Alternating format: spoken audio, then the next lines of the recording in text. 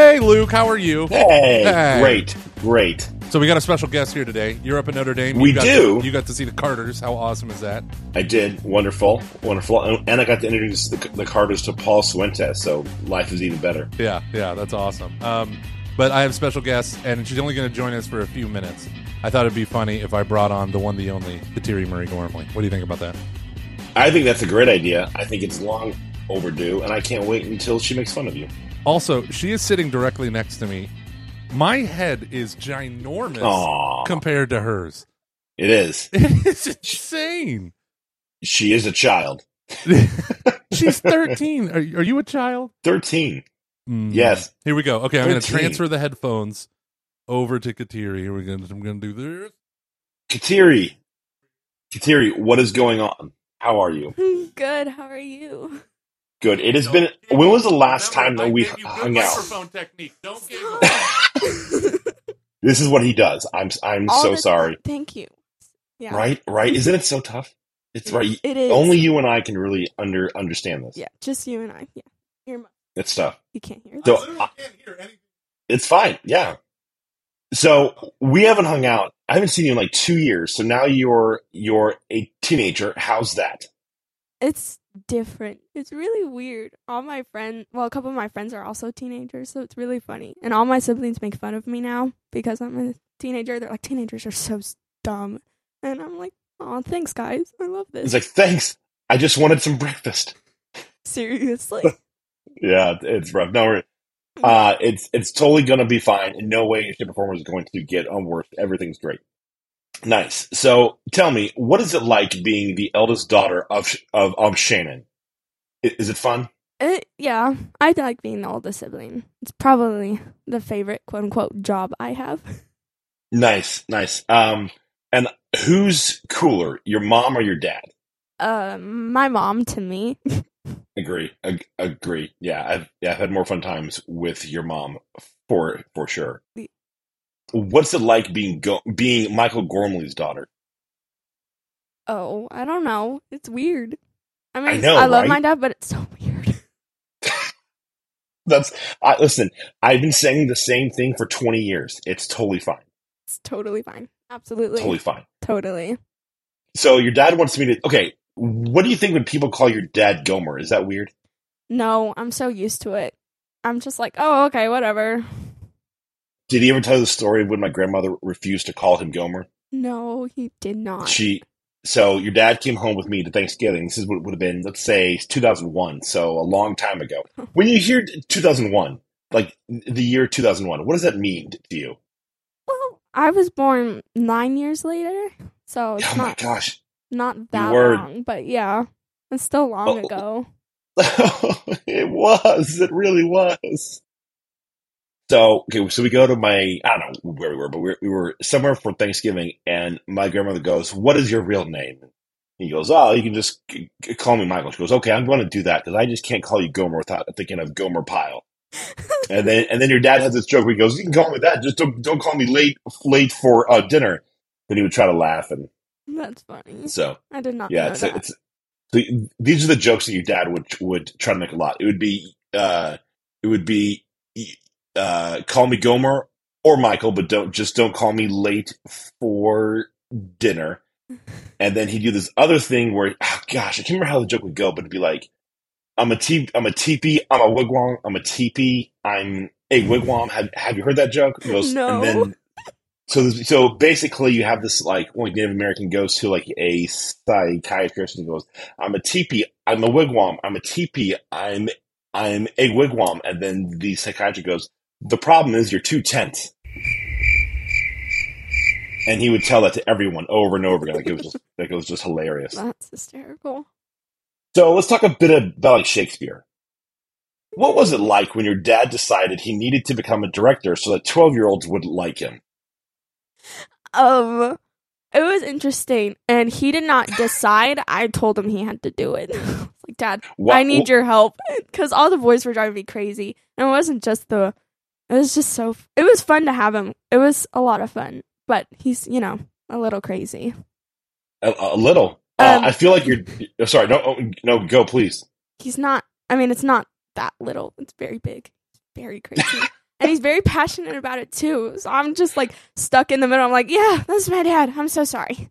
It's like, I enjoy the enthusiasm. Can we tone it down a little bit? Yeah. I wish I could tell you that that's a new thing, but it's been the same since I have known him, and I've known him for now half his life. Oh my gosh, that's so. I know it is so long. Don't say that out loud. You said the quiet part out loud. Who's the better actor? Oh, me, definitely. Who's a better dramatic reader? My little sister, Cecilia. She's so good. Excellent. And my dad and I were talking about it. I'm like, I mean, I wasn't even trying. And he was like, oh, yeah, sure. And I was like, whatever. I don't care anymore. Who's your favorite of your dad's friends? Do I have to answer this? You do have to answer this. Probably you. Well, I haven't talked to you in so long, but yeah, probably you. I know. Mr. Thank you. Flat Lukey. Flat Lukey. It's a fun time anytime that Flat Lukey gets to hang out with the Gormley kids. Yeah. Do you remember that one time when so when me and your dad did a live event out in Houston, we were very, very tired. And your mom had left to go like run a bunch of errands. And me and your dad were just like asleep on like the two couches. Yes, I do remember that. I was like, I was like, don't bother them. My mom was like, you were don't so do it. tired. Don't do it. And then I Everyone's remember, like, what? Okay. I kept giving my phone to either you or Cecilia. I was like, it's fine. It was entertaining you. You're fine. Yeah, we tend to get away with taking other people's phones to distract We're very ourselves. good guardians. Yeah. Okay, last question here, at least from the script. What did you like about acting in Much Ado About Nothing? Oh, I liked a lot of things. I loved being very sassy. Like, that was my whole character's role, was to be very sassy and witty. I had so much fun. It was really crazy. And I made a lot of really good friends doing all of that. Good. It was just really fun. I enjoyed it. Nice. So there's actually a second part to this podcast. I've heard you've listened to the podcast, The Plays Are the Thing. Are you becoming an irritating know-it-all like your dad now? Yes. Actually, I went to a performance on Sunday, actually, of Romeo and Juliet. And there was this scene that, like, the podcast said to do it this way because it makes more sense. And it's really funny that way. And they didn't do it. And I was like, oh my God, this is so annoying. This is like really bothers me. And I was like, why am I so bothered by this? I should not be, but I really was. It's a sign. You're one of us. One of us. Yeah. And then I was hanging out with some friends that day, and my teacher actually went with us to the play. And her daughter is becoming the quote like assistant or whatever to help with our theater thing. Mm-hmm. And then her mom was like, guess who's next? And she looks right at me, and I didn't realize that. And my friend, and I lean over to my friend and I go, who did she mean? And she looks at me and goes, she meant you. You're going to be the like next assistant when I'm gone or whatever. And I'm like, no. Nice. You're going to become my dad even more. Yeah. So when are you going to start a podcast? Oh, I don't know. Whenever my dad finally lets me on it more. Yeah. Yeah, why won't you let me on your podcast, Dad? Oh, because she's insufferable. No, she's a theater nerd. So are you.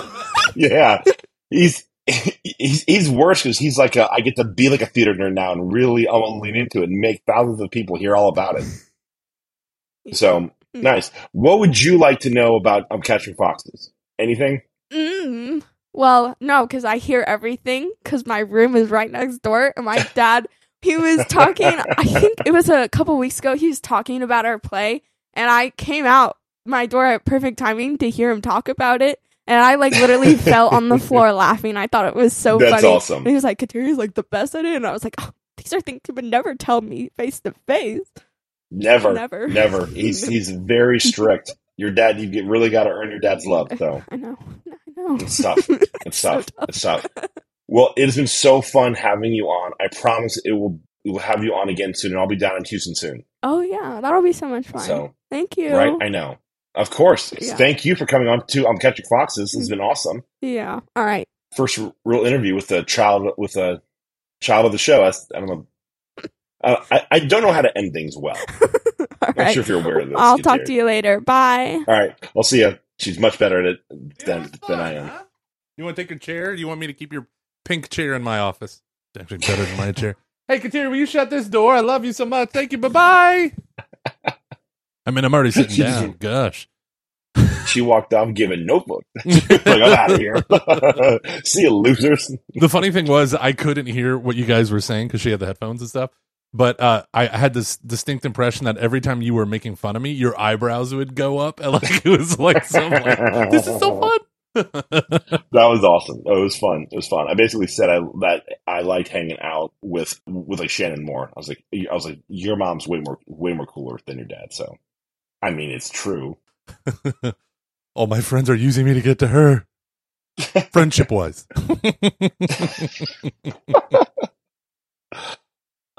So how are things? Oh, so gassy. Oh, so very good. No, things are going good, man. Things are going good. Paychecks are finally starting to roll in, so I'm not. There you go. Everyone's that terrified anymore. This show is slowly just becoming like, okay, everyone, I'm fine. Life is fine.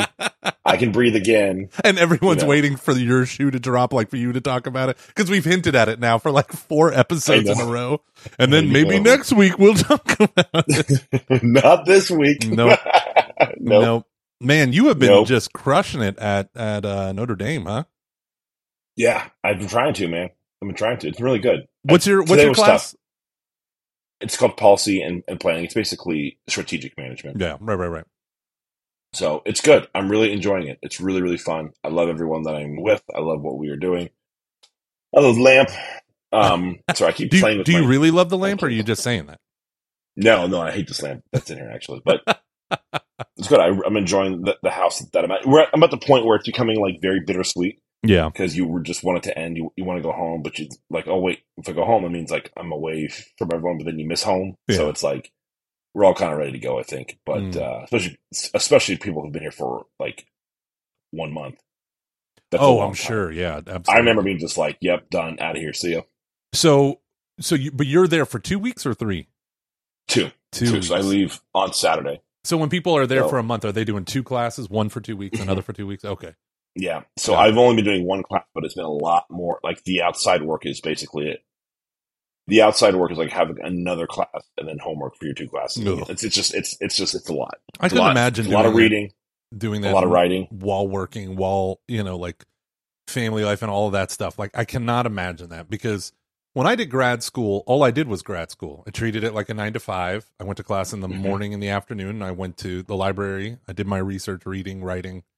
And then I listened to a ton of antiwar.com podcasts. and then I had the time to listen to a lot of listen to and read things from antiwar.com, like you do. As one does. Yeah. But yeah, man, it would break my brain to think of like, all right, I got to carve out time for the kids. I got to carve out time for the job and the emails and the like stuff like that. Plus I got, and you got to record a podcast with the world's most incredibly good-looking co-host. In this case, I mean Kateri, and then me. So much. You basically can't do your life is on pause. Yeah. So I try to be there for things. I talk to Everly every day, but it's like your life is on pause. Yeah. Yeah. So I talk to my Gomer every day. We text memes. We text. I feel bad because you had texted me this one thing. I was like, oh, I really want to talk about this, but I was like, I can't. I have to focus on this thing. Yeah. And it's one of the things that I think I've brought this up before, but I really do like about this particular program is because it's an executive, a master's. It's intense, the deep dive and an overview at the same time of different things, and you have to learn how to prioritize. Yeah, and you have to learn. Okay, this I'm okay having a surface level understanding of this. I want to maybe do a bit of a deeper dive, but it's on to the next thing. So it's just go.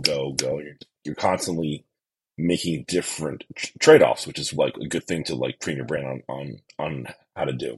So I'm really enjoying it. I think it's going to set me up well for my future. Your future, sir. Yeah, I really do love it though. I really do. Do you see that development is where you want to be? Like development, endowments, the things kind of related, whether or not it's in the Catholic Church, just like the nonprofit world, the fundraising world. I do really, really like it. I think I will always have one foot in that. I probably long term would be more executive director slash CEO. But for right now, I'm really happy working in fundraising. You've got to be able to do that in that role. But I do think my skill set in the long run leans more with everything that with this degree, particularly leans more in the direction of executive director, CEO. Yeah, whenever I enter an organization, I'm always like, how can I become the CEO? Why don't they want to just hire me as the CEO? Like, God. I'm in charge. I have a podcast. I have thoughts on things. But it is, this actually, what's really fun about this course is like, you're kind of seeing like how to actually like put some stuff to use that I haven't really done. This has probably been the most of things that I know about, going deeper into things that I already do know about, but have never been able to like dig underneath to see what really does make this work. And so it's like, it's all stuff that like if you were to take this course, these are all things that like you've read about, you've heard about on a podcast, but then you're seeing a bit more about like, what are the dynamics to actually make this thing work, to make it a reality. So that's really like, I really love that part. Like we did a group project on this group called Oxfam, did a thing with a reinsurance company called Swiss Re, based out in Switzerland. They're a reinsurance group, so hence Swiss Re. And they did this joint project together to basically help farmers out in Ethiopia that were experiencing a lot of drought caused by climate change. And how do you like help them have insurance for their farms? Because if like they have a bad drought, it just like wipes out everything. And most people, they don't have the money to get the insurance themselves. So reading a case study about how do they do that? How do these two groups come together? How do you build an alliance between, a nonprofit and a for-profit? You can talk about the trust part, and everyone can understand that. But there's some other things that are kind of important to really understand, things that have to be addressed, and that's the stuff that I'm enjoying learning about. Because of course I can talk about trust, but then you start to understand a bit more about how do you build that, what happens to that over the long term, and what are some more kind of like hard facts, like things like just someone's sales cycle and different things that could really prevent this thing from working and having that's the stuff that you don't really think about when you're talking about it at more of like a macro. Nor do I want to. So no, yeah, but do you think you could get in touch with those Ethiopian farmers and put them in touch with me? Because I've been watching some YouTube videos about like rainwater harvesting and permaculture. It kind of comes from the homesteading videos, but it's like more than that. It's like sustainability. Like, yeah, there is this like, it's fun because I actually, what I really enjoy about this too is that a lot of stuff that we're doing is viewed through the for-profit lens. I actually probably say it's more like 60% the for-profit lens and maybe 40% the non-profit lens, because you're just taking these basic the business practices and you're applying them to non-profits, or you're discussing how they are different and seeing the non-profit perspective. There's a lot more that like overlaps than what you'd think. A lot more. It is interesting. Just I was getting a shower the other day at 2:00 in the morning because I had been vomiting all night in a hotel room. It was good fun, and that's my boy. Yeah. While in the middle of a Sumo Youth Conference, so that was great. And I was thinking, and for some reason, like the craziest things run through your mind when you're like sick, And one of the things that ran through my mind is when you were talking about nonprofits as like responses to failures in the market economy, and it's like there's things that need to be done, work that needs to be done, but there's not necessarily a market option for, this thing. And so, and then in my head I was going through, okay, so that's one of the reasons why you shouldn't obsess over administration to donation ratios, because if someone can do a ton of good work like the American Red Cross, you should pay their leadership a ton of money in order to keep them in those positions. Mm-hmm. And it was funny. It was like, I'm like, I never get a hot shower anymore. And I was getting like this burning hot shower because I was so achy and just tired. But the only thing I'm thinking of is you and our conversation about nonprofit. And I think maybe you had sent me a text that I didn't get until I read at like 2:00 in the morning about Notre Dame or whatever. And so I was just in la la land. But those were the conversations running through my head over and over again. It's interesting how the more you put into your overhead, the better your outcomes are. Wow. Hey, how about that? It turns out when you get really good people and you pay them really good money and they're really excited about working there, they do good work. Oh my goodness. Yeah. Well, it's super interesting too. Like, it's not though, but we can pretend for the podcast. Right. It is to me. Like, I view a lot of this through like two lenses. Like, one is through my non-for-profit lens and my work with Spoke Street. The other one is through our business. And I'm just thinking of all the things that we're not doing. and I'm like, somehow it still works. We call that luck. Yeah, we call that great fans. Yeah, well, yeah, it's true. Well, actually, I have a whole theory. It's called Blue Ocean. I'll explain more to you later. Next week, tune in for Blue Ocean, ladies and gentlemen. Exactly. There wasn't anyone. Now it is a red ocean. There's a lot of competition now. Ooh. So thanks, Pat and Ethan. But yeah, no, it's fun. It's good. I love the school. Like, I just cannot speak enough about how great Notre Dame is. I just love the fact that they have a great bar at their hotel that's on campus. Yeah. I wish Steubenville had that. Yeah, well, they own Damon's now, and they own that hotel there. So they own the Holiday Inn. They own the Holiday Inn. Boy, should they bless that. I'm pretty sure there was rigorous exorcisms that went through that place. It's funny. I'm staying in the Best Western in a couple weeks. I'm going up there for the Defending the Faith conference. Everyone should come because I'm in charge of the ... young adult session. It's going to be you and a bunch of weirdos, isn't it? It better be. No, when I got the email, I sent just this sit in a chair. They're all like, I'm sitting at your feet. Which happened at the Seat Conference. When they asked me, they're like, Scott Hahn would like to invite you personally to be a speaker on the Defending the Faith. And I'm like, oh my gosh, yeah. So I was so excited. And it's like, we are going to offer something new this year. And I was like, and here it is. And we want you to be in charge of it. And I'm like, okay, here we go. I knew exactly what they were going to say. And it's like, we're doing a special young adult event down at a bar, away from the main campus, away from the main stage. And I was like, there it is. Anywho, and so I got the email and all that stuff. And of course, I'm so happy to do it. But as time went on, I realized like, oh, they ended up not having it at the bar down lower campus. It's going to be up at just in it's in the Gentile Gallery, the J.C. Williams. And I was like, you know what? This will be cool. This will be cool. And it's my own vibe, right? Like, not a lot of people are going to be there.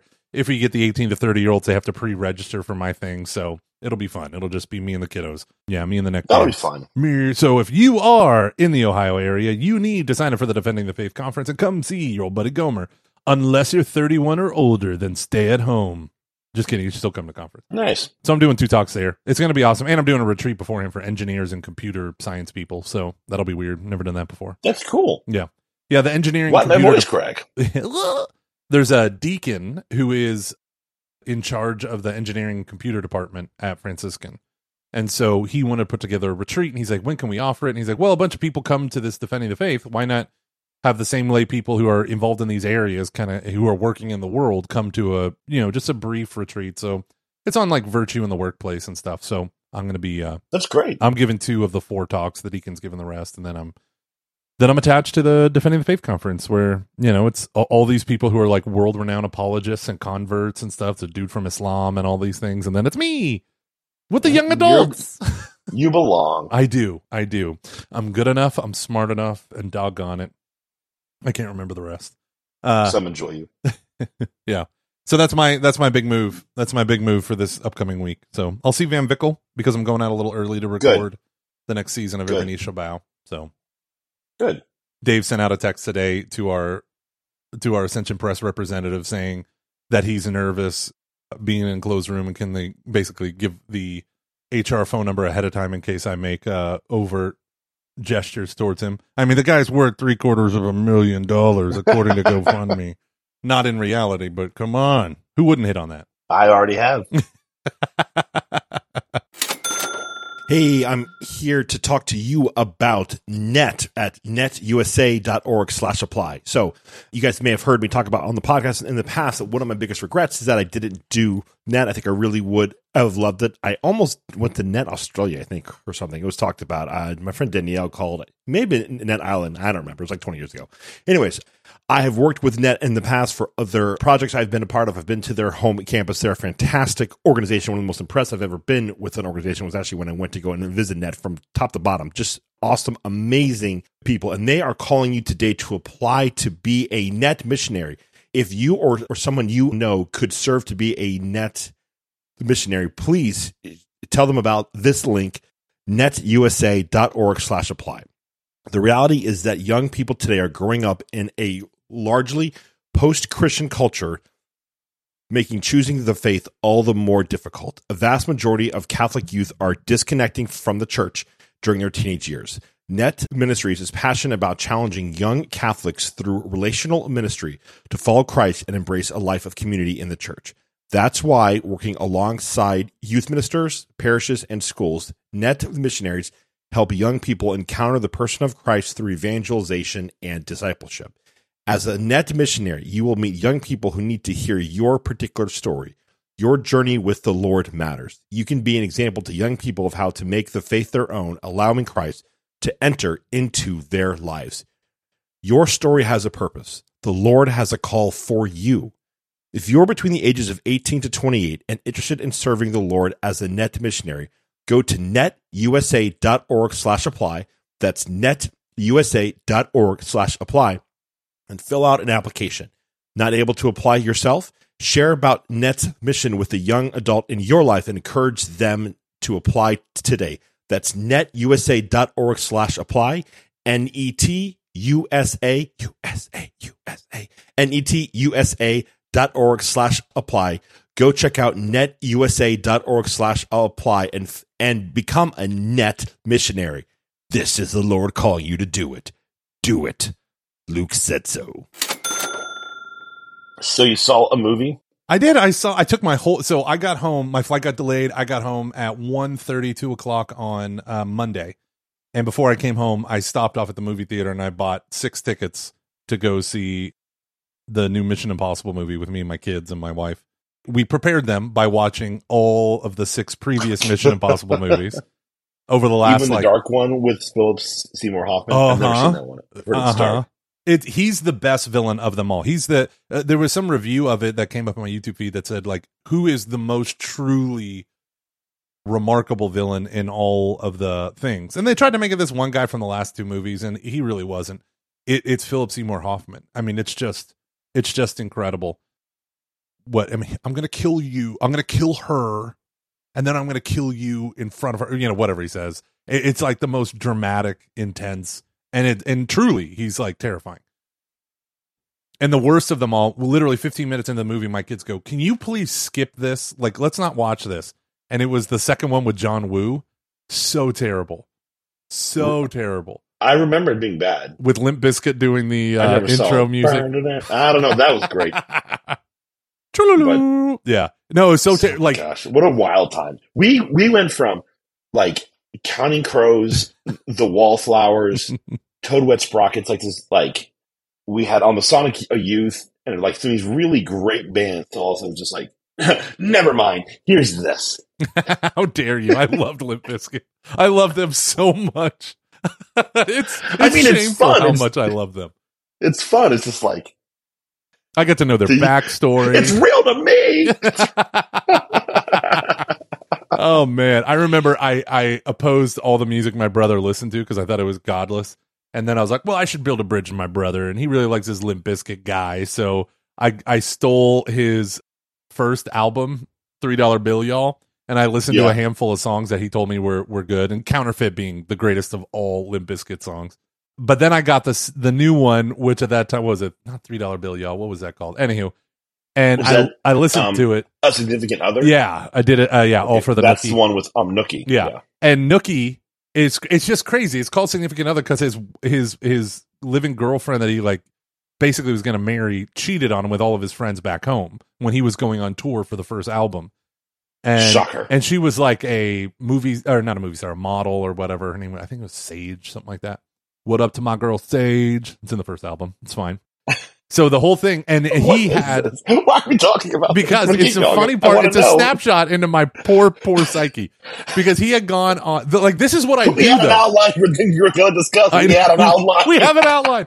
But this is the thing that, I hope you saw reflected in my daughter, right? Like, this is what I do, is I can't just do a thing. I have to do all the things around the things. I know. I'm like, well, and so I start reading the lyrics to Nookie and realizing it's all about this girl. The album's called Significant Other.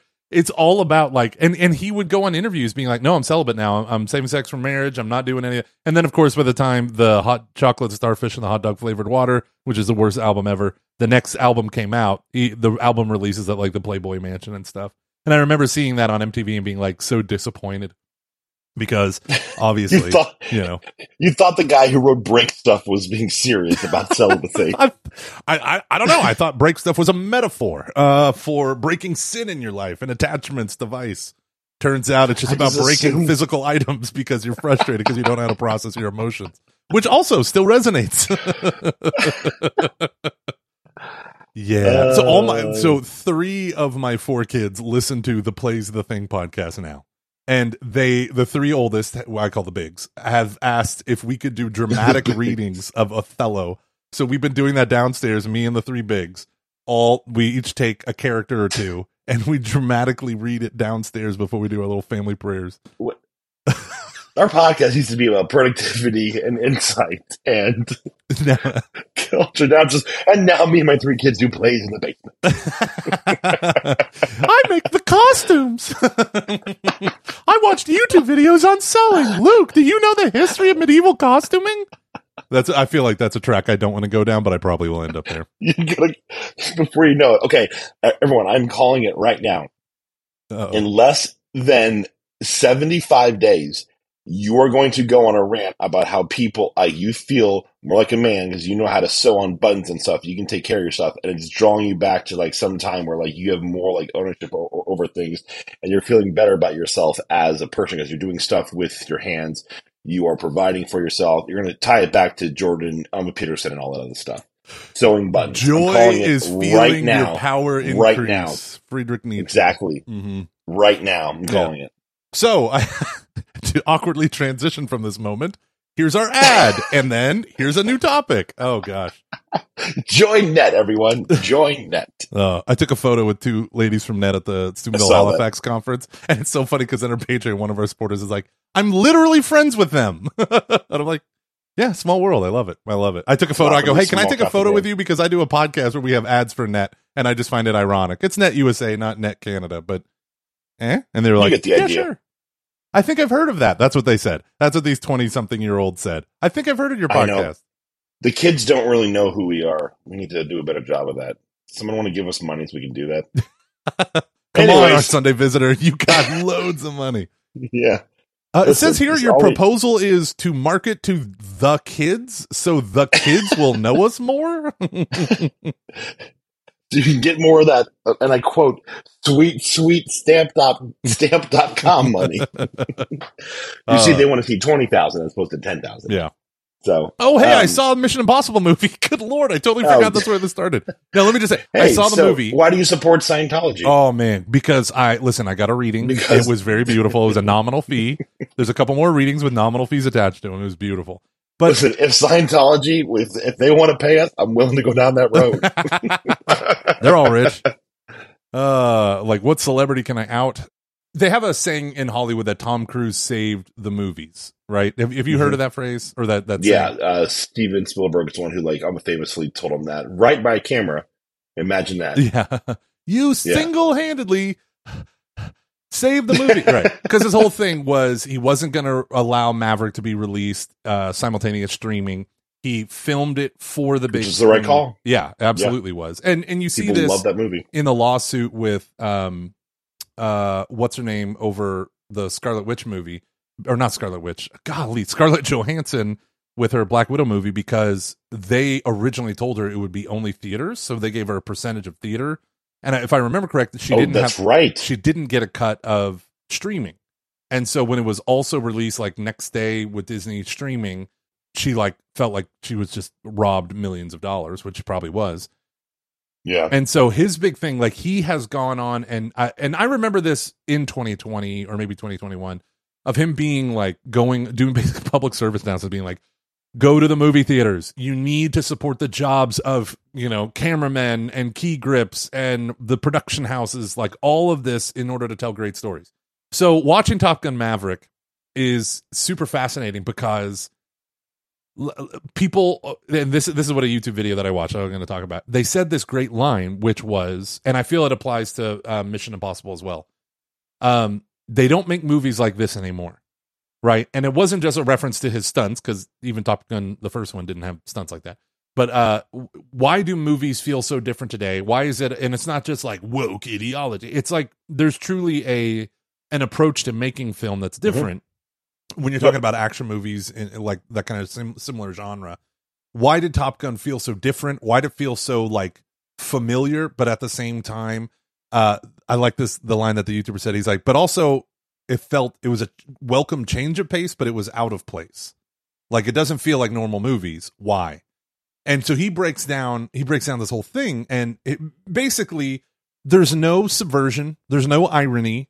There's like, hey, here's some good old fashioned values, and we're gonna have a big giant American flag behind us as we talk about these values, and through grit and determination, we're gonna win. There's bad guys. You don't even know who the bad guys are. You don't know what country they're from. You don't know anything. They're just anonymous bad guys who have access to 5th generation fighters, whatever the hell that means, right? They can apparently go in reverse, I guess. And so you have this like content that is so fascinating because it's like white hats, black hats, go at them, and through sheer grit, determination, and better flying, we'll win. And that's what happened. And there was nothing. The only subversive thing was like, how many times was, the guy going to save his best friend's son / best friend's son going to come and save him, like back and forth. And it was funny because a lot of us were like, I'm so sick of anti-heroes. I'm so sick of like nuanced bad guys who not just that their story's believable, but they're actually good, Maleficent, type thing, or even Wicked. It's like, well, really, the good people were actually the villains years ago, and that's why the bad person turned out so bad. Right? So it's funny because in trying to give nuance, we actually bring distortion into it. But this guy's, I don't know, I've talked a lot. What do you think of that? Would you agree with that kind of understanding of like Top Gun Maverick and whatnot? So I hate to say this, I haven't seen it. I saw it twice. I know. It's shocking. It's one of my biggest regrets of the past years that I haven't seen it. In the theater. I really wanted to see it. Yeah. Oh. I know. So there's a part where, so he's like, you have to do this impossible flight thing, and he's training this crew to do it. And then no one can do it. And he's too tough, and you're too tough on them, and blah, blah, blah. And then he steals a plane and goes and does it. And the feeling that I had in me was similar to, and I already used this expression, but this is how I feel when Captain America caught Thor's hammer. I was like, oh, like, right. It's that moment where you're like, yeah, like you're cheering for him, and it was unexpected, and it was awesome, and it was also totally expected. It was all of the things. Yeah. I had that moment in that performance, and it wasn't even, I didn't have that at the ending. I had it at that middle sequence, like, let me prove to you that it can be done kind of thing. But man, I'm kind of bummed that you haven't seen it. So, but you have seen. Kind of ruins my whole plan. Yeah, I have notes and everything. Holy crap. No, but like so many people felt that way. And so when I was watching Mission Impossible, here's one of the things, the newest one, was it part 1 of Dead Reckoning. One of the things that happened is there's a MacGuffin, and it's called the Entity, and that's it. Like, we got to get it. We got to stop it. We got to join it. We got to love it. We got to kiss it. We got to make out with it. It's the Entity, right? And then there's villains, and they're villains. And there are good guys and bad guys, and then there's the gray characters of usually, government personnel. But it was so funny how they set it up. They set it up by, there's an opening scene where a bunch of the U.S. intelligence agencies are all talking about this thing. And it's like maybe 45 seconds of dialogue, and that's it. That's all you need to know. This is the setup of the whole movie. 45 seconds. Now let's get through this, and let's start the fighting. And let's start the action. And then it was just that the whole time. There was a couple like, who's good, who's bad, but you really weren't really like, it wasn't about subverting your expectations in any way, shape, or form. It was just like plain as day. And that was this YouTuber, Thomas Flight. His whole point is trying to show like why movies like Top Gun Maverick are a welcome change of pace, but they still feel out of place because there's this layer of like when you see the big American flag and they're like, the only thing that matters, the only difference between success is the man and woman and her determination in the box or whatever they said. You're sitting there and you're like, yeah, okay, yeah. And like the trillions of support personnel that is the U.S. military, industrial apparatus and like all of these things. And, like there's this cynicism, this irony that bubbles up in the back of your head the whole time that you're just like, yeah, but we're also in some foreign country. Cause that was all the reviews on like the Daily Show and stuff. They were like, we don't even care who the bad guy is. We're going to bomb the shit out of him. Right. Like we don't even give a, like that was the critique of the movie. And it was funny because it felt out of place because they weren't trying to justify anything. Its merits were its own justification. It's just an action movie. Sit back and enjoy it, bro. Sit back and enjoy it. There's no religious fighting. There's no political squabbles. They're just the personal struggles that happened in the past. We resolve it by blowing shit up. And there's a good guy and a bad guy, and you know who they are, and they don't flip-flop, right? And that's so funny to me because, like, it's like Disney Plus is falling all over itself to try to turn good guys into bad guys and bad guys into good guys, or to just throw gray on everything. And it's also funny to me because sometimes when you watch these are clearly good guys, these are clearly bad guys, you don't care as much either. Like, it's like a welcome change of pace to have white hats and black hats, but at the end of the day, you're kind of like, yeah, but is that really life? Are people pure evil? Are people purely good? Like, have you met the leaders? Aren't we all? And that's the David Foster Wallace comment that we had, where the whole point was, like, irony was really important in the 50s and 60s in America, and the postmodern artists were true artists because there was a lot of stuff that they used irony to point out the hypocrisy of our failed leadership. But at the same time, we've become a culture that then made irony the norm, and now we're just exhausted by it. And it's similar with art, like with movies. Like, the modernism was good guys win, bad guys lose. And then that became like, well, that's not real life. Real life, sometimes the good guys are the bad guys behind the scenes. Sometimes you do uncover a sex abuse scandal or a failure of leadership or a cover-up or political intrigue or Watergate or, on and on and on and on. And then you find this tremendous disappointment in your leaders. And then so you come up with these new narratives that are subversive and plot twisting to try to correspond to real life. And this guy's whole argument, he's like, this is modernism and this is postmodernism. And modernism always is punching back at tradition, back at religion, back at traditional morality. That's its role. So in the 1960s, there's a famous movie called High Noon, or 50s, called High Noon. The archetype of all Western. Bad guy's coming. He got out of jail. He's coming, and he's going to kill you at noon, at high noon. He's going to get off the train, and him and his men are going to gun you down, Marshal. And then the Marshal, his wife, is a pacifist. She's whatever. She's a pacifist, so her religious views are she's not going to fight. And the movie even makes a point multiple times. Like, they put the local pastor, a parson, on not on trial, but on I think it's like at the town hall or whatever. And the pastor's like, I don't know. This is wrong and that is wrong, but I can't tell people what to do. I don't know. It's trying to show that tradition doesn't have the intellectual capacity to deal with this new problem. And then the only thing that works is the grit and determination of the former marshal, and he's going to do his duty, and he's going to build a better society, and he's going to, with grit, determination, and good gunslinging, he's going to win. And even his pacifist wife, because of her religion, she was a pacifist, she comes and joins him. And she realizes that her religion is wrong. And the pastor can't explain. There's even a scene where the sheriff grabs a kid, like a teenage boy, and he's like, shouldn't you be in church? And he goes, shouldn't you? And he pulls his hand to slap the kid in the face. And he's like, well, okay.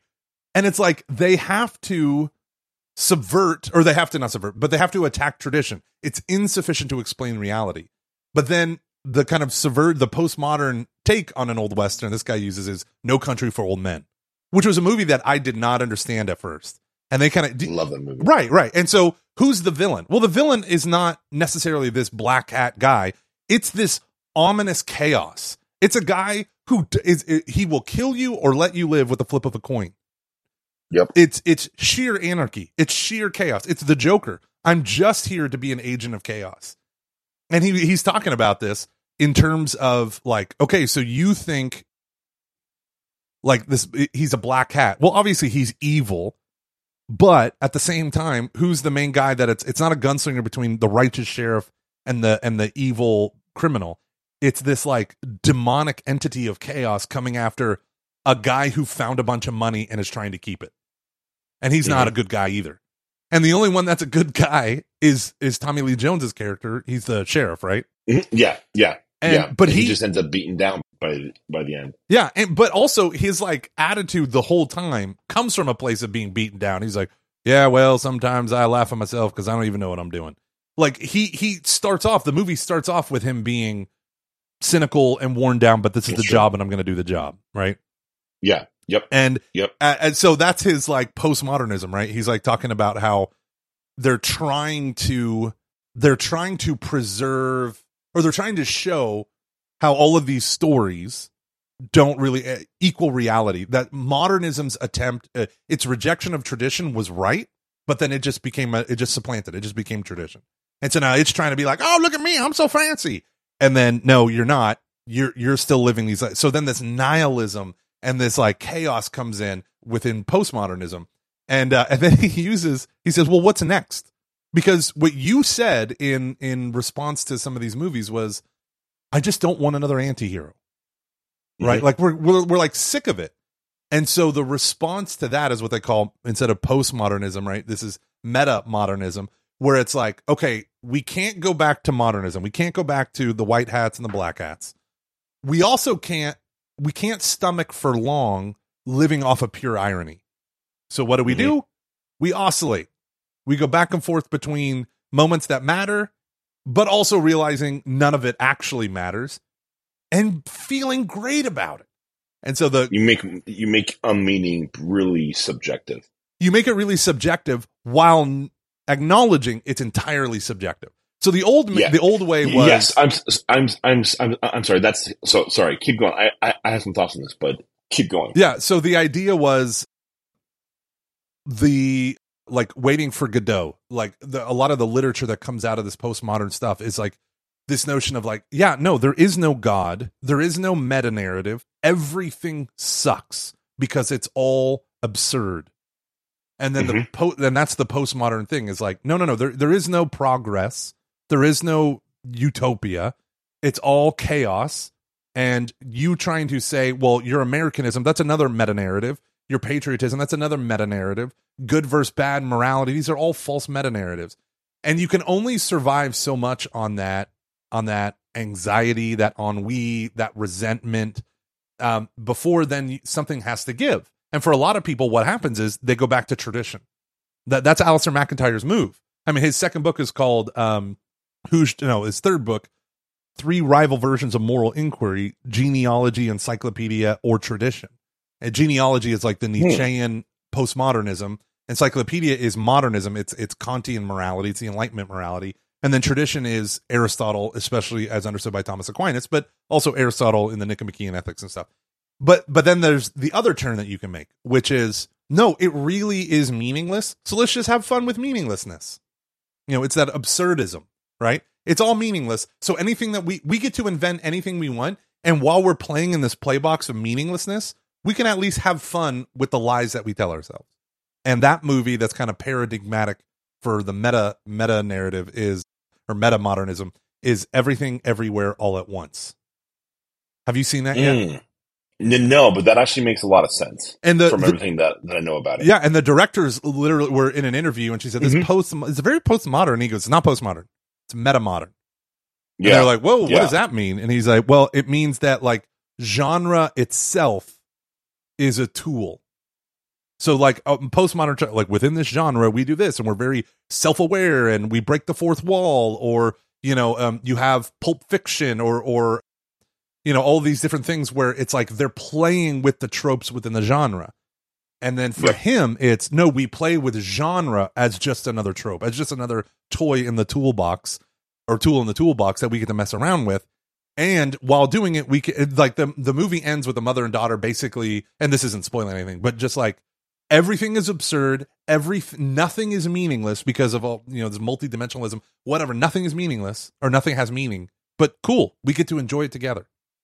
And that's it. There's a quote here from from the show Rick and Morty that I want to share that I think really speaks to this idea of it's called what again? Like modernist or Meta whatever? modernism, yeah. Okay. Meta modernism. Nobody exists on purpose. Nobody belongs anywhere. Everyone is going to die. Come watch TV. Yeah. So That's it. and then That's in it. this guy's description of the ending of Everything Everywhere All at Once, it says nihilism is a big theme, but if it was merely a postmodern film, it would stop there. But instead, in one of the culminating scenes, Evelyn, the mother, she and her daughter reconcile by accepting nihilism. And the phrase is, then I will cherish these few specks of time, right? Then I'll go watch TV, right? And that's the point. So just enjoy the present, enjoy what you have, because there is no point. Yeah. So find meaning in the moment. Like you were saying before, your subjective own meaning. And you even see that with the way that people talk about some art. What matters is your interpretation, your enjoyment of that.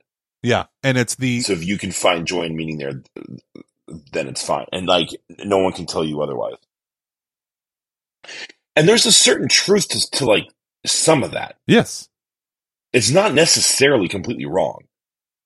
I mean, obviously I think like people have a place, people have a person, people have like a purpose, life has meaning. But I'm talking about the it's okay to like a thing that other people like may not like. Yeah. And it's okay to have, it's like, there are some things about like your enjoyment, particularly like your consumption of stuff that can be subjective. My concern with all this stuff is like, your nature will reject this. Yeah. Like eventually people will, cause like it's not reality. And people like, as much as we may want to like, say otherwise, people will always want to break out of the matrix. Their nature will revolt against this. Yeah. No matter how much they try to almost suppress it, it will. Like art, you'll see art. Like that's what David Foster Wallace is doing. He's pointing towards this thing of like, this isn't good for us. No one likes this. We're all miserable because of this. Like people's nature will push back. Yeah. Yes. And so in the YouTube video, the guy was talking with a dude, Greg, who's kind of I think an art critic or a media critic, and he was talking about meta modernism and stuff.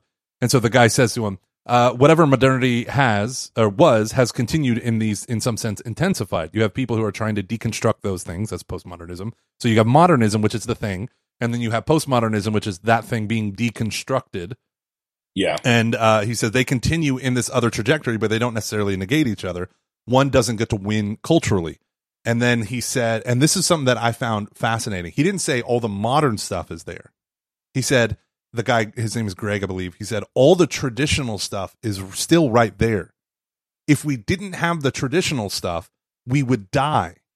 Like we would die. That's just the fabric of everything holding together. That's holding everything together. That's just a fabric that's holding everything together. And so that it's fascinating because if irony exists because men are liars and men constantly misrepresent themselves, right? So the hero, people cloak themselves in leadership or heroism or Christianity or, whatever, climate change and activism, because they know they have deep-seated sin and brokenness. And we want to be viewed as whole and as heroes, so we cloak ourselves in righteousness, right? Mm-hmm. And so irony helps us deal with the fact that many of our heroes are fallen, right? You either die young or you die a hero, you live long enough to become the villain, right? And so that understanding, I think that notion right there is David Foster Wallace's point. We need irony because we need to be able to process and talk about these things. But then when irony becomes the norm, when deconstructing everything becomes, well, there is no thing, then you only have one or two options. Or you have three options. You have despair and kill yourself. You have the meta-modernism, which is, okay, well, let's just be optimistic about playing in the sandbox of meaninglessness. Or you say, then where can I go and find meaning? And it's funny to me because undergirding all of this is tradition or is, you could say religion, right?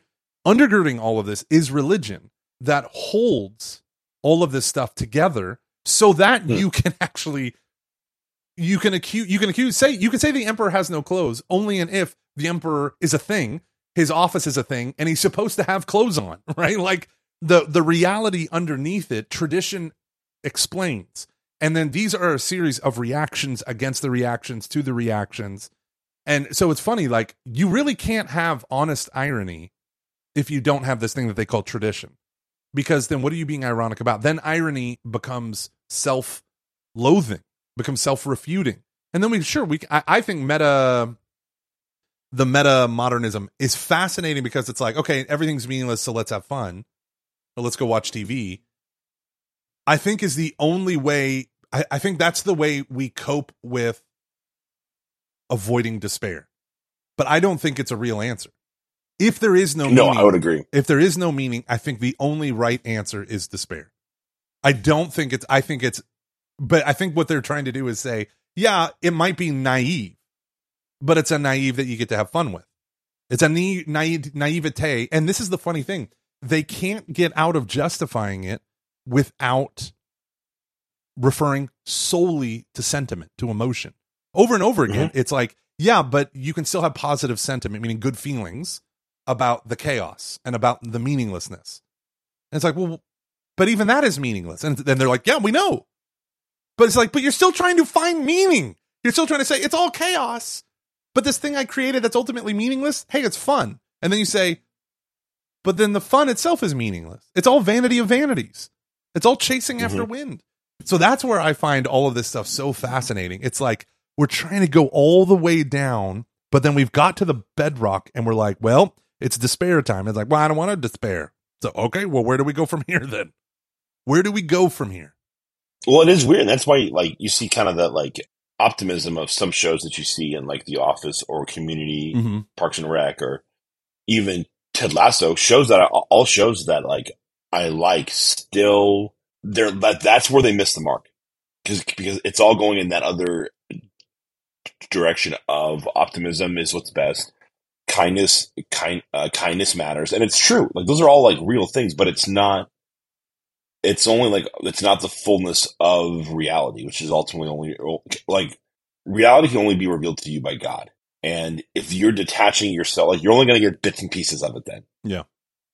And you're always going to miss out on the fullness of it. So I don't know. I was not expecting to get this deep.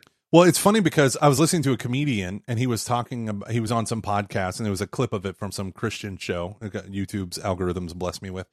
And he's like, listen to what this comedian says. And the guy goes, I just get so sick and tired of these young people blasting religion. He's like, any religion. But he's like, the reason why religions are so popular is not because they're just like mind controlling simpletons. He's like, the teachings that they have, he's like, think about Christianity. The teachings that they have, almost everyone that's critiquing religion believes it, like 90% of what Christianity teaches. He's like, especially in terms of morality. And he's like, we inhabit the world that these religions built.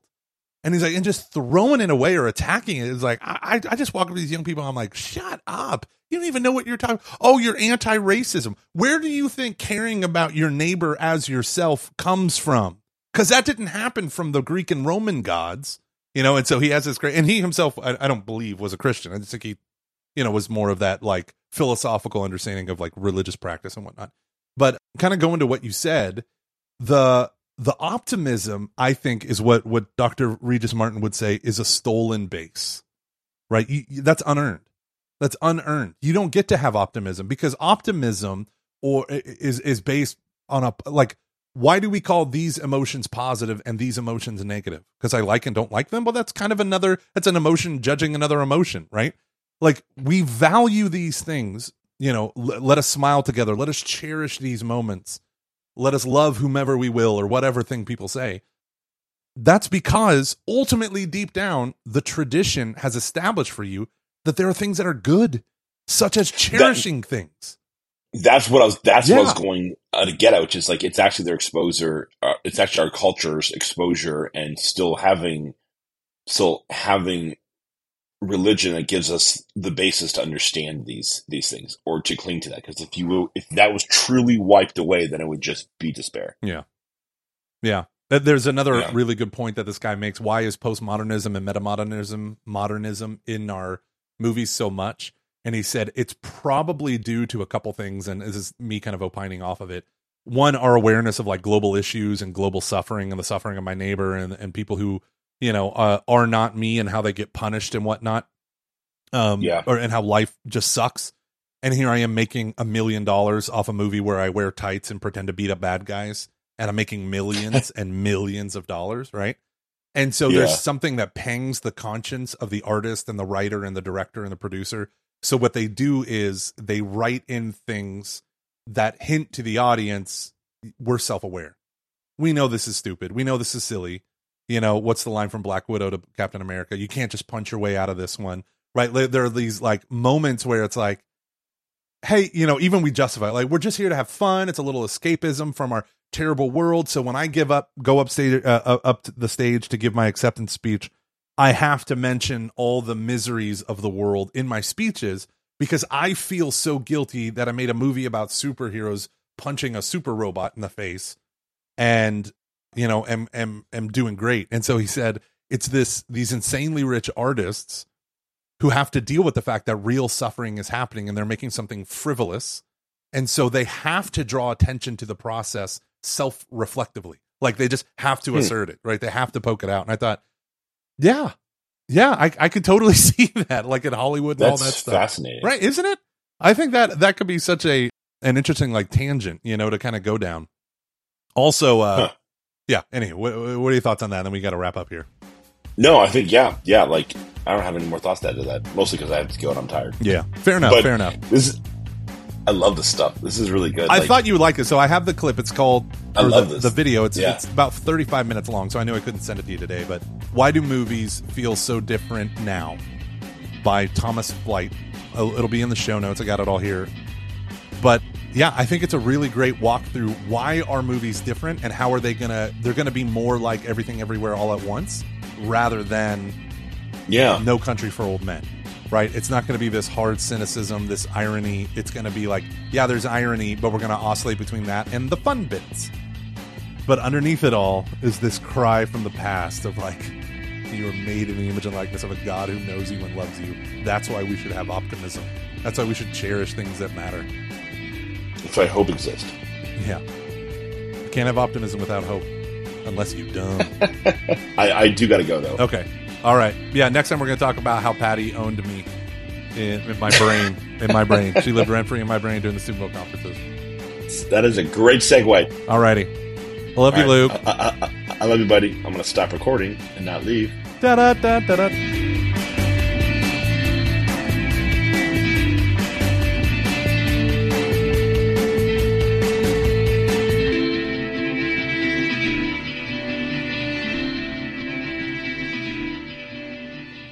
I didn't cry because that wasn't the feeling. That was your feeling. That's your truth.